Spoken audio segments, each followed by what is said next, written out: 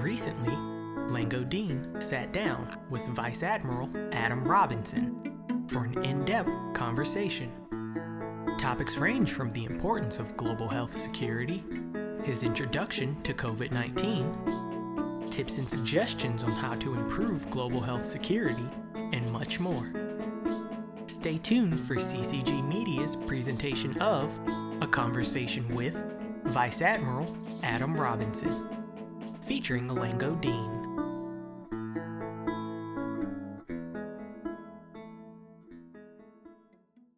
Good afternoon again, Dr. Robinson. This is just a preamble, and we're going to go straight into the questions. But as a background, of course, we know that the COVID-19 pandemic, since it emerged, it's been going on now for about 7 months. So what we want to do with this story is we want to present this authority figure who can tell us how we're going to get a handle on the virus and the issues that crop up and how people are doing, everyone is doing, and how we can do the best job to control outbreaks and other setbacks. So now I'll open up the questions and we'll start with the first one, which is, why is global health security needed today? So, Lango, thank you very much. And I want to say that global health security is needed because the threats keep coming. If you take a historical viewpoint, SARS was in 2003. There was a pandemic influenza in 2009. There was an Ebola outbreak in 2014, and then Zika in 2015. We've had regional outbreaks of different diseases such as yellow fever and H7N9 influenza. And we've had a repeated number of infectious disease that have caused global, if not a pandemic, they've caused global infections in places. And now we have the COVID-19 global pandemic.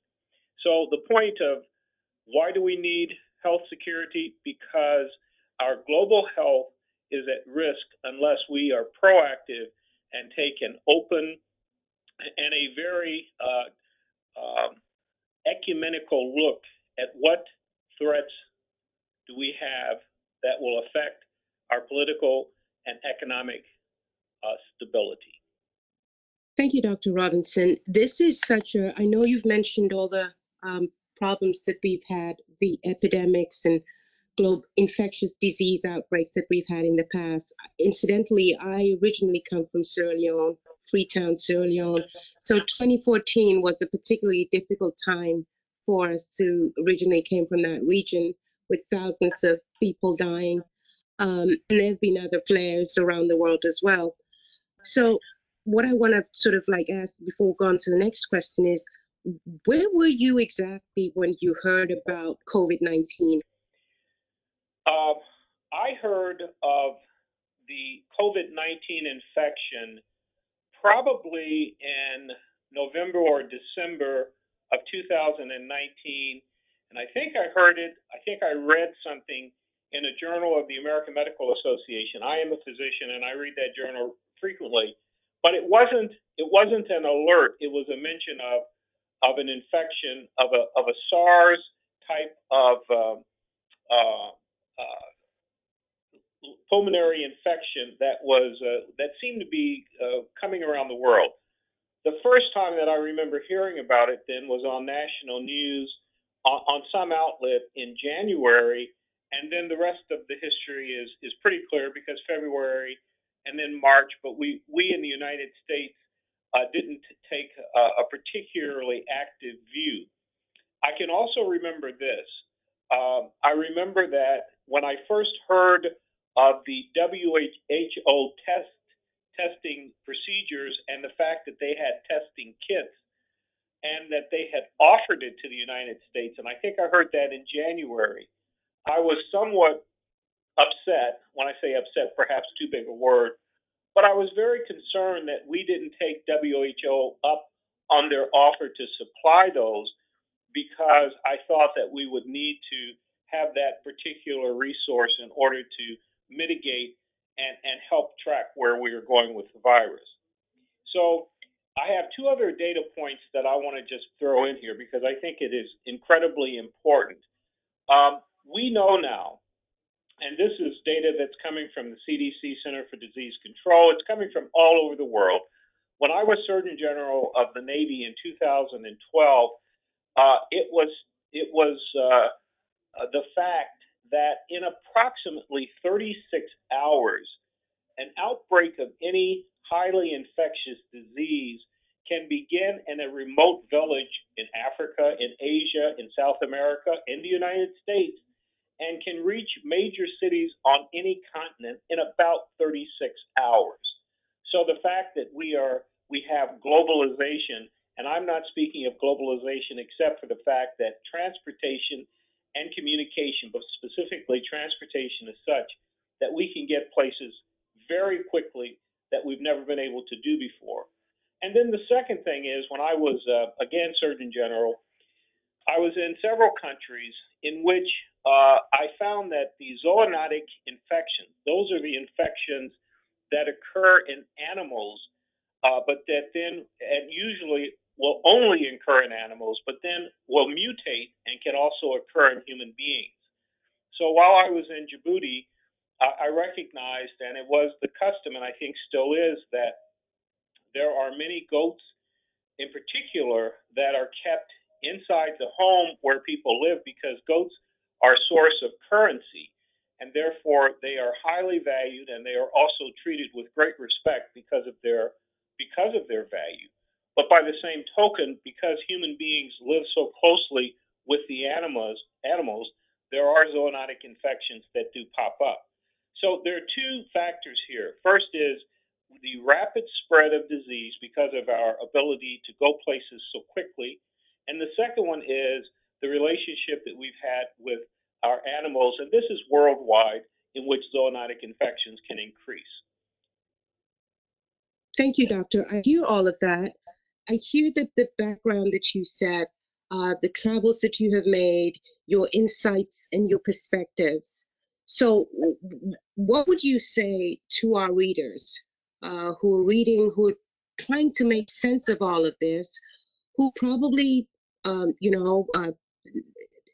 the experience of third world experiences are not always exactly the same as people in more developed countries. So the experience of living with your and living very close to the earth or living with your animals, maybe it's something that happens in farming communities, but in urban areas, it's not something that's common apart from people having their cats and their dogs and that kind of thing. So what would you say, how would we get that knowledge and resources to assure global health security? So let me say that I think you're correct. When you're looking at third world, if you want to say, and I understand that, when you're looking at developing nations, and you say, well, I'm not a developing nation and I don't live with goats or sheep, but we do live with pets, and pets are becoming increasingly more a part of our families. But I also want to point something out. For example, with the COVID-19, the wet markets in China were thought to be one of the areas where the virus was first found. I do not know that that is true, but that's certainly what I've heard. The wet markets are those meat and fish markets which people can shop in large metropolitan areas. So my point is that zoonotic infections shouldn't be thought of to be only a developing nation or a rural nation or a rural manifestation. It can happen in large cities. So you may say, well, we in the United States don't have such things as wet markets. I would say that that's true to the extent that we don't have the variety of animals, but we do have markets in which fishmongers and butchers and other animals are there. But here's the key, and this is very important. If you take transportation, if you take the fact that you can get from one place to another place on this globe in approximately 36 hours, then you recognize that we are not immune and we cannot be isolated. No matter how developed we think we may be, we can still succumb to viruses and to other infectious diseases infect us and in some instances will kill us. So how do we get the knowledge and the resources to assure that we can take care of this and can overcome what we're after? So the first thing I want to point out is that global health security does three things. And if you have global health security, you can reduce the health or the disease burden, whatever community you live in, and you can also promote economic and political resilience and development. I think with COVID-19, the biggest problem that we're having is, and one of the reasons that we can't seem to get a handle or a clear handle on it in the United States in particular, is that as COVID-19 has come to pass, we have had to shut down different parts of our societies in order to socially distance and to get a handle on the spread of the disease. And in doing that, it has resulted in tremendous economic disaster in some instances, but there's been a tremendous economic effect. And there's also been a political effect because people are now viewing some of the remedies to help mitigate the spread of the virus as being a political act or action. And in fact, it isn't that at all. Johns Hopkins University says, and I've heard this being in Baltimore at the VA Medical Health Center here, public health has no borders. I hear that coming out of many public health universities and public health departments now. And I'll say it again, and that is public health has no borders. And in that regard, we really need to think in terms of how we should acquire the proper knowledge. And let me break the knowledge down into some sections. The first thing is we need to marshal the scientific leadership and expertise. And that includes things like the laboratory capacity and also the innovation that must occur in terms of how do we test, it doesn't matter, just COVID-19, any disease. How do we test? How can we develop the different types of tests and how can we do it safely? Then we need to be able to collect the data analytics to drive the impact, because that's going to be part of the solution is how we mitigate or overcome the disease. So the first part of acquiring knowledge then becomes the analytic part. With public health and with infectious diseases, there's a second part. And the second part then becomes coupling the analytics with human services. I'll just put human services here. What are human services?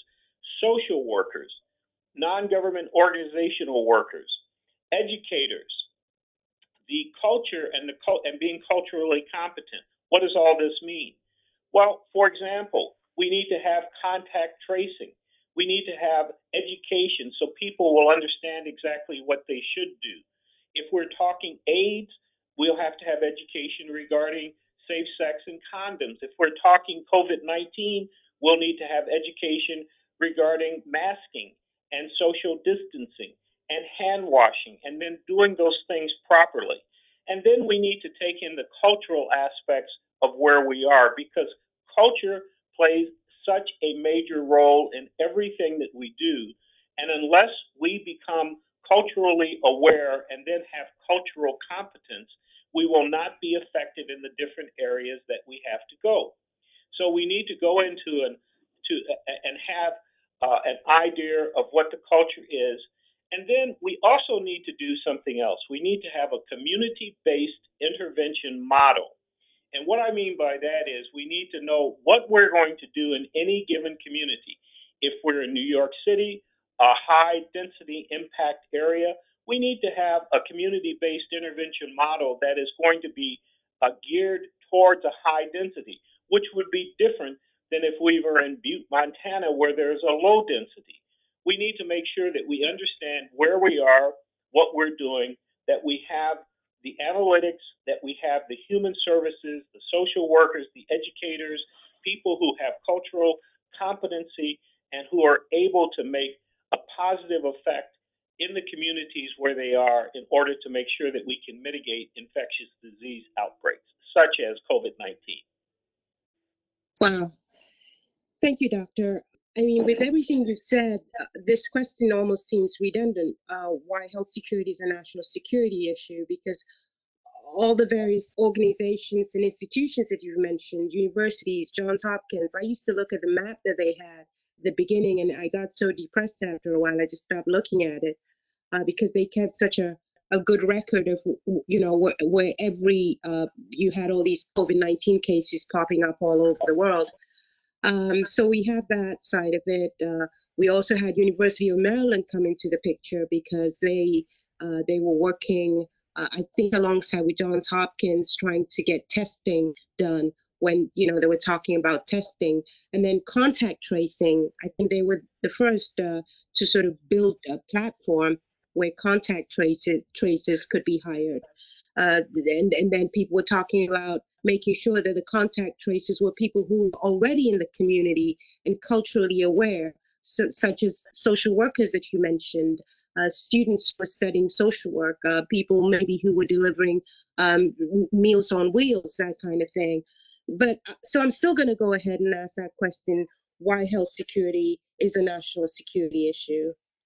Well, health security is a national security issue. This became apparent to me as I found several things occurred. And this is in my career as a Navy Surgeon General, actually before that, but when it came very clear from when I was Navy Surgeon General, which was 2007 to 11. And it goes something like this. Um, Health issues such as pandemics, first of all, are health issues. They're disease issues. They are medical issues. They are those issues that no matter who you are or where you are, if you are a physician, gram-negative and gram-positive bacteria or viruses or diseases, cancers, whatever, you don't really have to speak a language of the country or the area that you're in order to sometimes be understood from a medical point of view. So I learned that medicine is in fact very similar to music, and that is it really has its own language. Of course, I recognize that the pronunciation or how you communicate may make a difference, and obviously with music you just listen to it. But when you're looking at slides of viruses or you're trying to read the data reports coming out regarding the COVID-19 outbreak, you'd be surprised that no matter what language people would speak, they could still understand the graphs and the exponential increases and what happens there. So let me get more deep into the question of health security and national security. So the Washington Post has said, and Just Security, which is another publication, have argued that we should expand the national security definition in light of the coronavirus, which says that we need to talk and place greater emphasis on human security in the national security discourse. And why is that important? Because pandemics have a health consequence, that's obvious, but they also have a tremendous economic and political construct. There can be economic and political instability, which is fomented directly because of an infectious disease or an illness which devastates a community. So the whole point of being secure, of having people who are not afraid, who are not going hungry, who do not have the necessary means to survive, all of these things are threatened when you have health security issues or pandemics which will disrupt the normal social and medical order of a society. The Post and the Washington Post and the other periodical called Just Security have also suggested that we should add climate change and infectious disease in the human security arena of the national security discourse. And I think that that's very important. For example, we're all concentrating, and rightly so, on COVID 19 and the devastating effects it's had worldwide. I can assure you that the influenza season is coming. It will be very deadly this year. We've had huge problems with measles, partly because measles with refugee camps and with very large groups of people who have not had vaccinations, and also the fact that measles vaccinations haven't been utilized as much as in the past years when infectious disease was such a killer of young children and of human beings. Vaccination and vaccines were developed, they were utilized, and the reason that we don't have smallpox and we don't have polio is because of vaccination. Unfortunately, we've also had a lot of attempts to undermine the necessity and the safety of vaccines. And for that reason, we will have to suffer the consequences of having a recrudescence of diseases such as measles. Influenza, again, we have vaccines every year. I don't think they're very well utilized by the public. They should be. And then we have COVID-19. COVID-19 has everyone's attention, and I only pray that when a vaccine is developed that will help us with COVID-19, that people will take it and will continue to take it, because I don't think that there will be only one COVID-19 outbreak. I think that we will have COVID-19, and it may become very similar to influenza. I am not a researcher. That's only a thought as a physician for where we should go. So I think that as you look at national security, you will find that global health security has become an integral part of the national security paradigm in any nation. I do not care whether you're speaking of China or Russia, or it doesn't matter. National security and health security, global health security, are going to be placed together. I want to emphasize one more thing. Again, I'm just going to reiterate this. We can try to keep diseases from spreading, but we do not travel by ships, which take days or weeks. We do not travel by cross-country wagons. We travel by cars and airplanes. We can travel fast. We can get places fast. We can go to remote areas of the world and be back in major metropolitan areas quickly. We have to make sure that we can keep up with the disease burden that we may carry when that occurs. You're listening to A Conversation with Vice Admiral Adam Robinson, featuring Lango Dean, presented by CCG Media.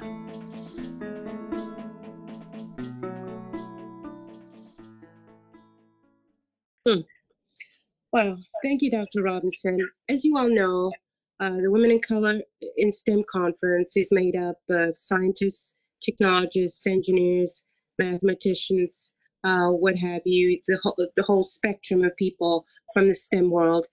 And all of these women, women of color, come from various communities. They work in various communities around the United States. They come from various communities around the world. And to your point, they also travel fast around the world. So to this community, how can organizations like this meet the goals of the global health security agenda you just talked about? And of course, we're going to throw in the question of where the jobs are, but I think that if you could just speak directly to this community and say, okay, this is what you can do as a community, this is how you can help. So I think that the women of color is, and women of color in this particular STEM setting, the science, the technology, the engineering, and mathematics section, is so important. I think that the women of color in STEM does an intersectional approach of empowering women of color. What is intersectional? Intersectional just means, just my big word that I throw in there to say, hey, listen, you're in biology, you're a chemical or you're an electrical engineer, you are a data computer, you have whatever that, you are a mathematician, doesn't matter, because you can fall into any of the categories that I've already talked about, both in terms of the analytics and in terms of the people that are involved and who have the professional competency and hopefully also the cultural competency. So that's the first part, and I think that we can help to make sure that we take those people, and in this instance, women of color, who have the intellectual ability, who have the innovative ability, who are blessed with a gifts that we have overlooked for so long.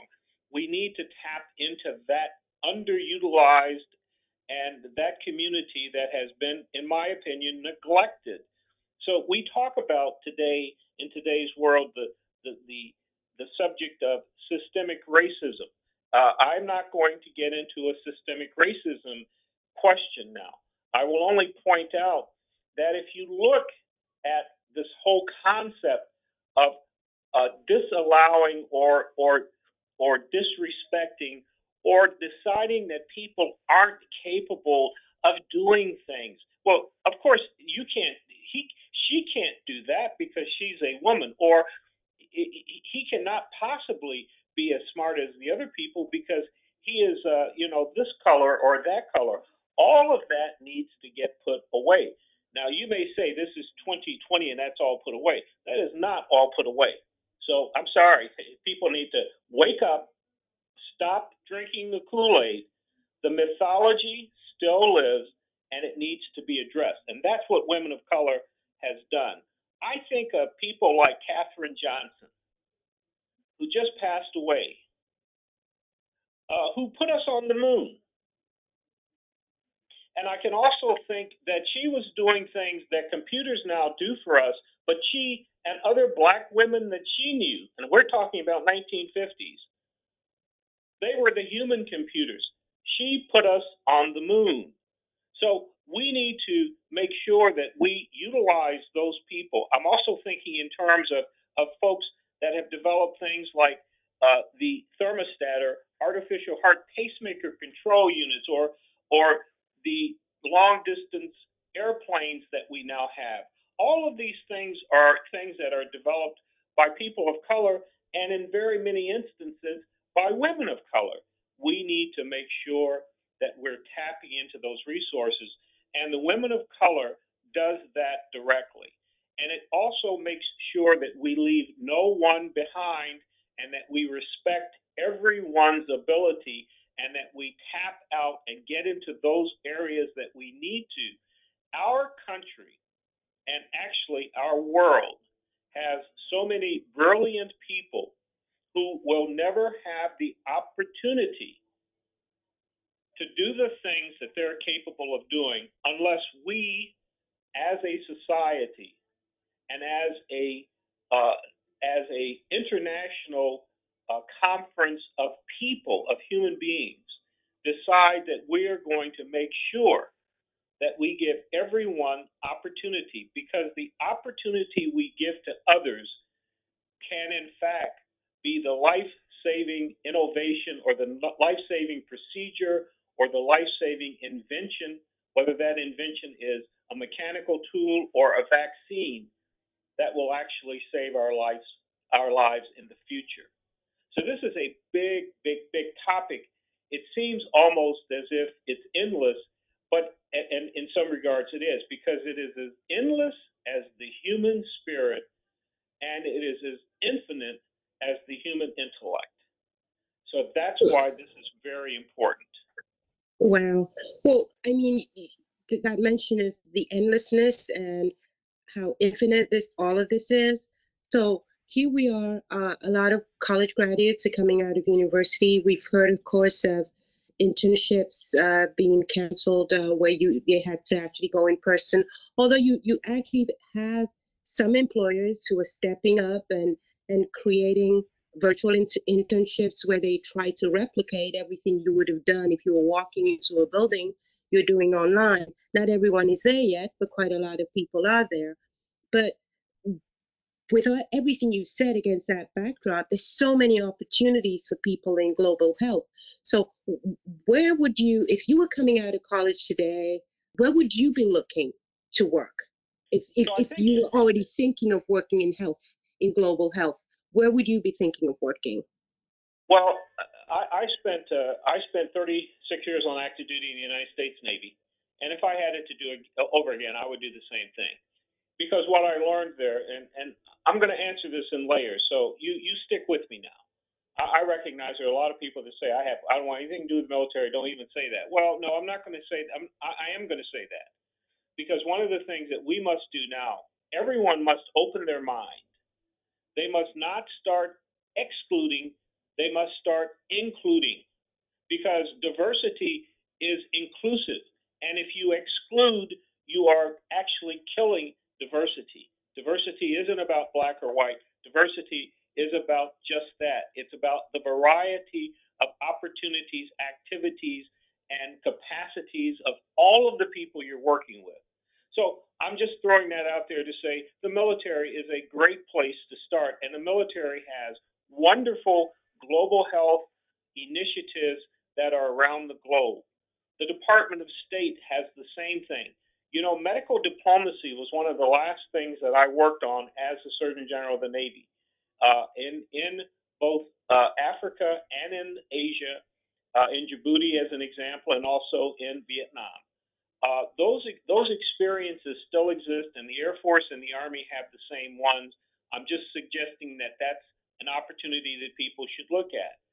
I'm also going to tell you, I'm a graduate of Indiana University, both undergraduate and medical school, and Indiana University now has a School of International and Global Health. It's and there are global health and international parts of many universities that are coming around: international relations, international politics, global health. It's becoming a very interesting and big topic. So Johns Hopkins, I think Massachusetts, Indiana University, they are scattered throughout. And I'm talking of universities in the United States. There are also the London School of Economics and the London School of Tropical Disease in Great Britain. They're all over the place in Paris and other places. These areas exist. I think that we need to really look at what you're after in terms of education, be available to have the mentoring that you need, and to also put in the hard work. My parents always taught me that you're not going to succeed or get what you want in life unless you're willing to make personal sacrifice in order to attain it. Now, I'm not talking about personal sacrifice of alms and beating yourself. I'm just simply saying that you have to want something and you have to stop what you're doing or stop having the fun or stop trying to make sure that your life is exactly what you want and start making sure that you're capable of establishing your own luck. And what does that mean? What does luck mean to me? Luck, from my point of view, is simply preparation. It's the transaction of preparation and opportunity. If you are prepared when the opportunity presents itself, the luck you need is simply that transaction that you're ready to go and take up the mantle that opportunity presents. So it's not some specious thing. It's not some ethereal thing. It's really hard work that you've put in to do that. There are a number of places that are capable of helping you do that. And I would also suggest that I said the military, forgive me because I'm just going to go there, Public Health Service, Center for Disease Control, National Institutes of Health. These are fantastic organizations. I have worked with the men and women of those organizations throughout my career. Many of them have spent their entire careers in those organizations and have made a real difference in the world. So there are lots of opportunities, and one of the things that we must do, and I really would tell all folks that you have to think this way. You have to prepare yourself. You have to get into the academic and the intellectual areas that you're interested in. Don't do something because you think it's going to pay off. Do things that you're interested in, because if you're interested, the passion will carry you through, and it will also be a sacrifice that is made out of love and not out of some other less noble endeavor. So things in mind, I'll stop talking and let you ask more. But those are the things that I think should young people should be thinking about. Everything doesn't have to be university and higher education based. There are lots of agencies. I haven't even gotten into the non-governmental organizations that exist in the world and are fantastic. They're not all fantastic, but neither are all the universities fantastic. But there's some things out there that people should look at and could make a real difference in their lives. Great pointers. Thank you, Doctor. Great pointers.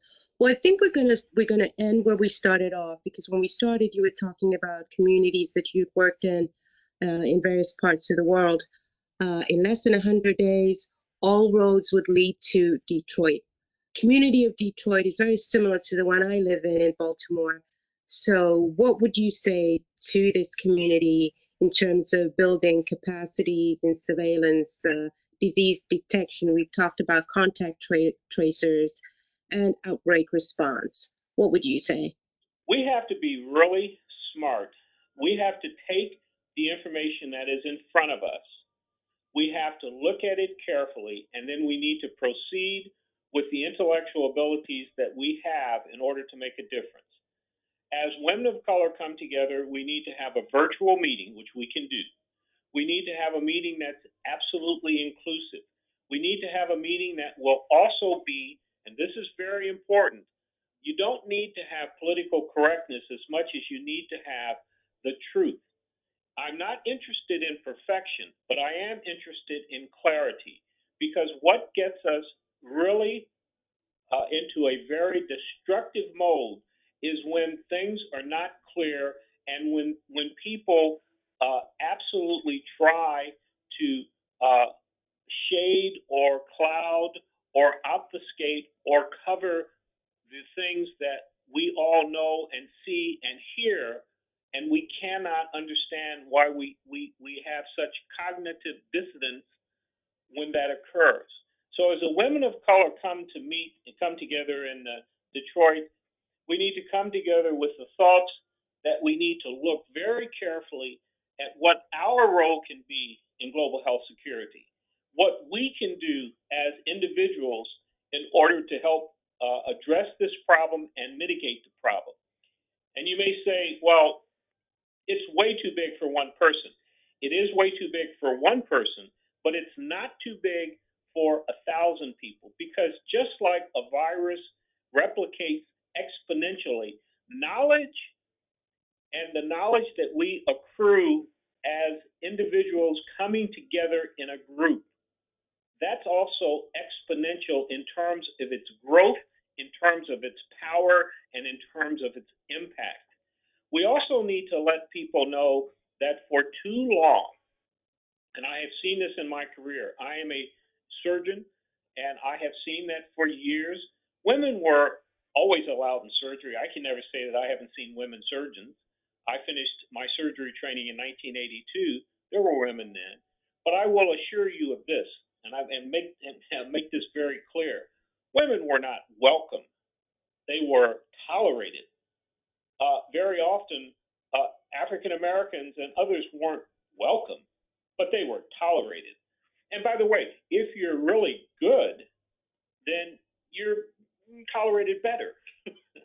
But I'm not sure that anyone can ever say they are welcome. Well, it's 2020, and we need to get past that, because the world will function with women as heads of state, with women as university presidents, as inventors, as scientists, as educators, as leaders, and we need to be at the forefront of making sure that women of color, who have given the world so much, are not left behind, because the women of color could be exactly the group that carries us to our future.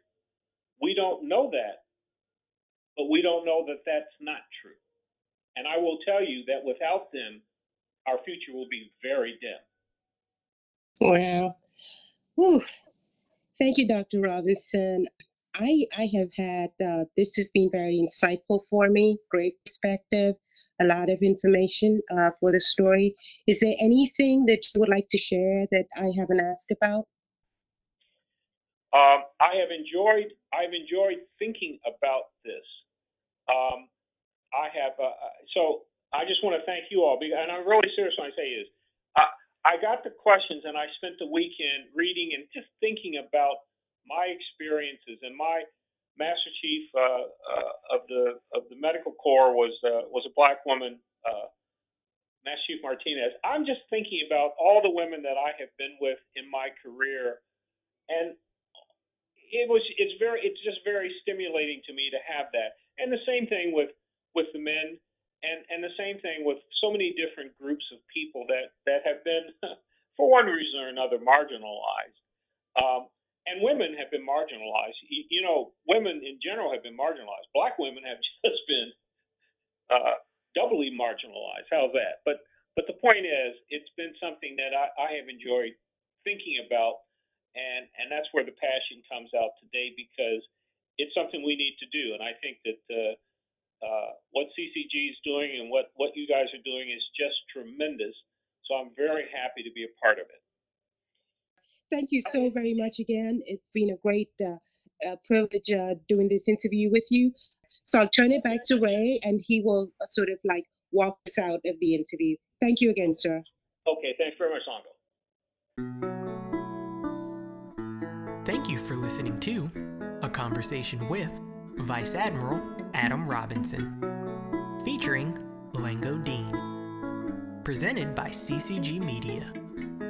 To stay up to date on the latest news in STEM, please visit www.blackengineer.com, www.hispanicengineer.com, and www.womenofcolor.online. You can also hear our catalog of interviews and conference seminars by visiting www.ccgmag.podbean.com.